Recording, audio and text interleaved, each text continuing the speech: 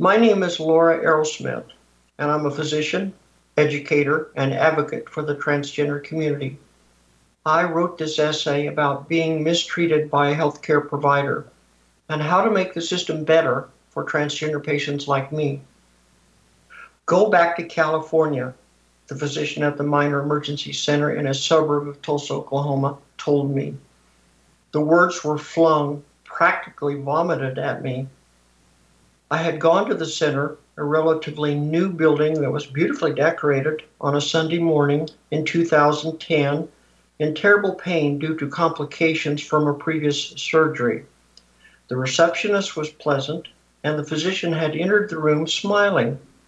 He was about 50 years old and seemed friendly, but when I explained why I was there, the friendly smile quickly disappeared and his face contorted into an expression of disgust and revulsion.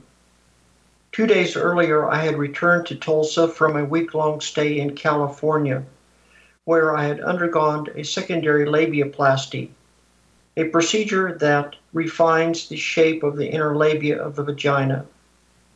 For this procedure, I had returned to the surgeon who had performed my original genital reassignment surgery in 2005, confident that she could make some minor improvements. She was one of the leading specialists in the world, a gynecologist who herself had traveled the same medical journey as me, from male sex assigned at birth to female. After returning home from this second surgery, I had developed a minor abscess around one suture. It was extremely painful and terribly frightening. I lived more than 1,000 miles from where the surgeon practiced, and my family practice physician was not available on the weekend. Hence, the demoralizing and disastrous weekend visit to the Minor Emergency Center. The doctor's words reverberated in my head. Go back to California. He fled the exam room soon after he'd uttered them, without examining me or obtaining any further history.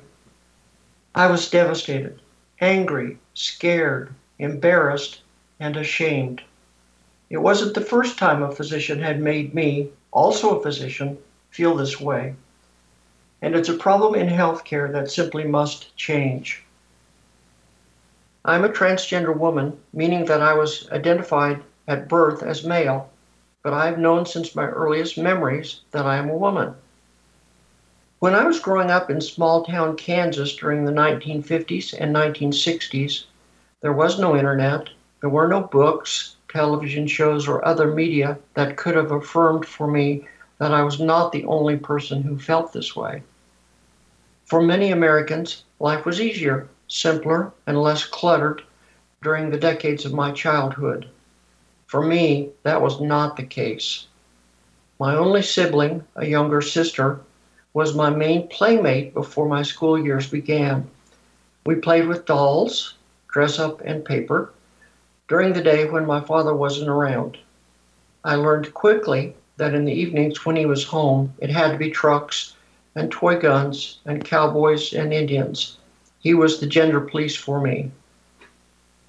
You walk like a girl, he would tell me. Or you throw the ball like a girl.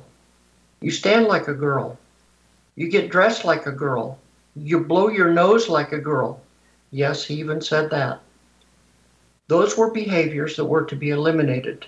I quickly learned to be ashamed of the woman inside me and became fearful of showing any suggestion of femininity lest I be punished. At night, I would pray for God to let me wake up as a girl, but I intuitively knew that I could share my true feelings with no one else. My father was never physically abusive, but he was an intimidating presence not to be crossed or disappointed. Suppression and denial became my daily ritual. I spent decades living as society expected me to do, and hid her, my true self, behind a veneer of masculinity. I went to college and medical school to become an osteopathic physician. I got married and helped raise 4 children. Yet in moments when I found myself alone, I would put on women's clothing. It just felt so right. I would look at myself in a mirror and be so disappointed in the reflection.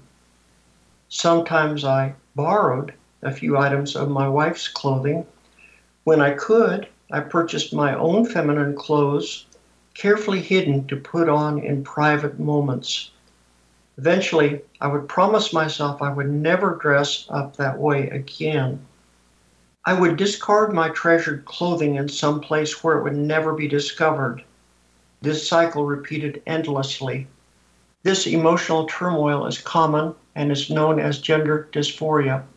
In some trans people, the disorder may be accompanied by substance abuse, self-harm, or eating disorders as a means of coping with the tremendous pain that is experienced. 40% will attempt suicide. By the time I was in my 50s, my gender dysphoria, which previously would strike me for a period of unbearable hours, days, or even weeks, but then would pass, had become constant. The condition was there when I awoke, and it lasted until I fell asleep. It was like a car alarm I was powerless to silence. One afternoon, I parked my truck in a parking lot next to a busy 4-lane street. I got out of my truck and watched as a large red semi headed my way. I walked in front of it, hoping my death would be viewed as an accident. The driver managed to swerve away from me somehow, and I was unharmed. The next thing I remember, I was walking back to my truck. I sat down inside and cried and cried. It was then I knew I had to find help. Soon. By then, with the advent of the internet, I was able to learn more about what I was feeling. In time, I found websites with credible information. One of the first things I learned was that there was a word for people like me, transgender. Soon I found other websites that provided information that likely saved my life. Lists of mental health therapists who provided therapeutic support for transgender people, and information about successful hormonal or surgical treatments that could enable me to become my true self. Finally, I had hope. I found an online support group of transgender women at various stages in their journeys. They were happy, beautiful, and alive. Over the next few months, I was able to connect with some of them by telephone and in person. Finally, I knew that there was a path to becoming who I felt myself to be. I ran down that path and never looked back. Gender identity, that internal sense of knowing oneself to be a man, woman, or other, is understood to be typically fully developed by around the age of 4 years, sometimes even earlier. Gender identity is unchanging and unchangeable, hardwired into our brains. All of us inherently know our gender identity. It is not a conscious decision, but rather one aspect of everything that makes each of us an individual. Transgender people are simply born with a gender identity that does not match their body. Research has shown that being transgender is most likely due to a hormonal imbalance in utero that happens during the period of a pregnancy when the fetal brain is differentiating into a male or female brain. Autopsy studies, functional MRI scans, and SPECT scans suggest that some people are born with a male brain and a female body, or vice versa. Male and female brains have been shown to be slightly different in structure. These studies suggest that transgender people have the brains that match their gender identity even before taking any cross-sex hormones. It should be noted that not all of the people who identify transgender feel themselves to be the opposite sex. The 2015 U.S. Transgender Discrimination Survey of approximately 28,000 trans people showed that many respondents identified themselves variously as gender non-binary, androgynous, gender non-conforming, genderqueer, gender fluid, or agender. Younger generations are moving beyond the idea that one must live in a world with a strict binary male or female gender identity. A lot has changed. During my childhood, teen, and even adult years, transgender people were viewed as defective. Attempts to cure what was viewed as deviant behavior or mental illness included electroshock therapy, massive hormone doses, intense psychotherapy, and psychiatric hospitalization.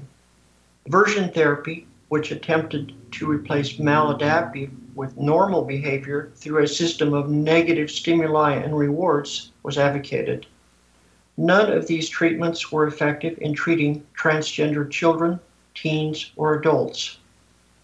Research and clinical experience demonstrated that it is not efficacious to attempt to fix the brain. Rather, it is effective to provide medical and surgical treatment, if desired, to change the body to conform with and affirm a person's gender identity. When I began my journey to become my authentic self, my family practice physician of many years refused to see me. She said that I had lied to her about who I was. This was a shock, but then I guess I had lied to myself for decades too. On numerous other occasions, I have been refused care by physicians, sometimes due to discrimination and bigotry, but at other times due to an expressed concern that we have no idea how to care for a transgender patient. A 2010 Lambda Legal study showed that 50% of transgender patients who were fortunate enough to find a physician who would care for them had to teach the physician what to do. Providing sensitive medical care to transgender patients should be relatively straightforward. Multiple organizations, such as the Endocrine Society and the World Professional Association for Transgender Health, provide online protocols for this type of medical care. The July 2016 issue of the Journal of Family Practice also published a fairly comprehensive article outlining ways to provide sensitive care to transgender patients.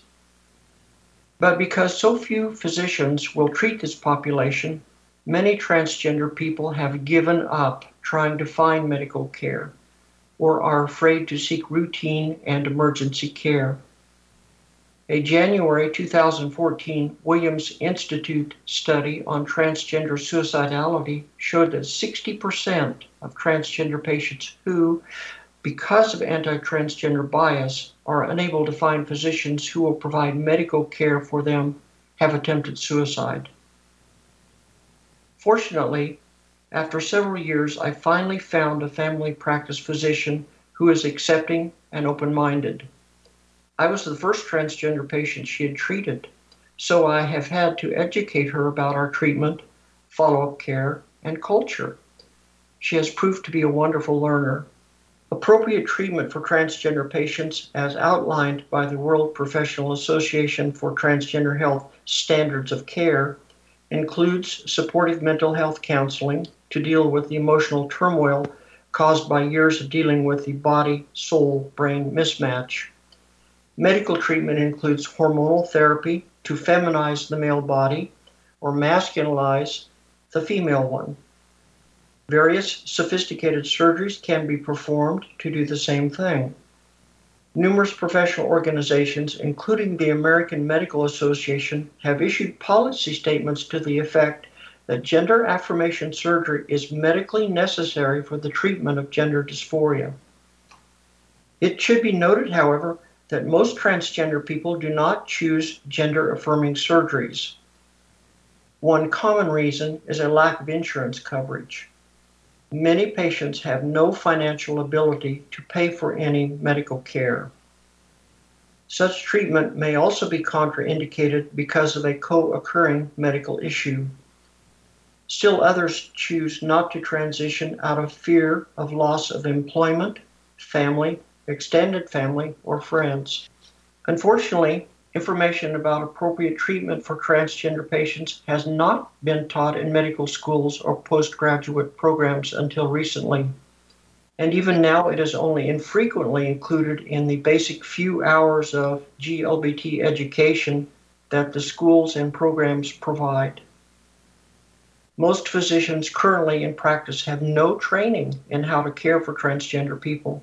In fact, several studies, including those by Lambda Legal and the National Center for Transgender Equality, have consistently shown that there is extensive discrimination in health care directed towards transgender patients, including the refusal of medical care, the provision of incorrect care, and verbal or physical abuse by physicians.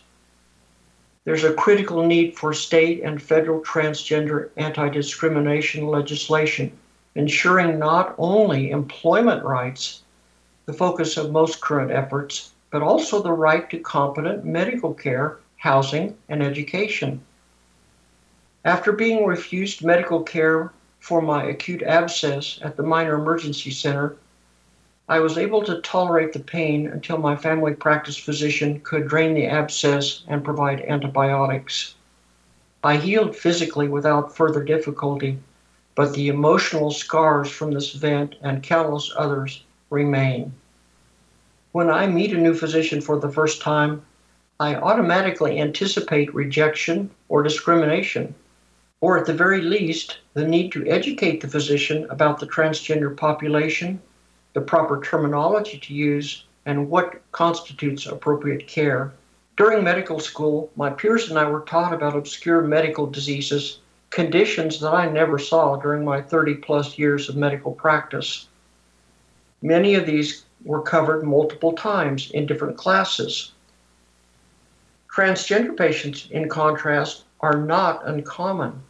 Every practicing physician will encounter transgender patients in his or her practice.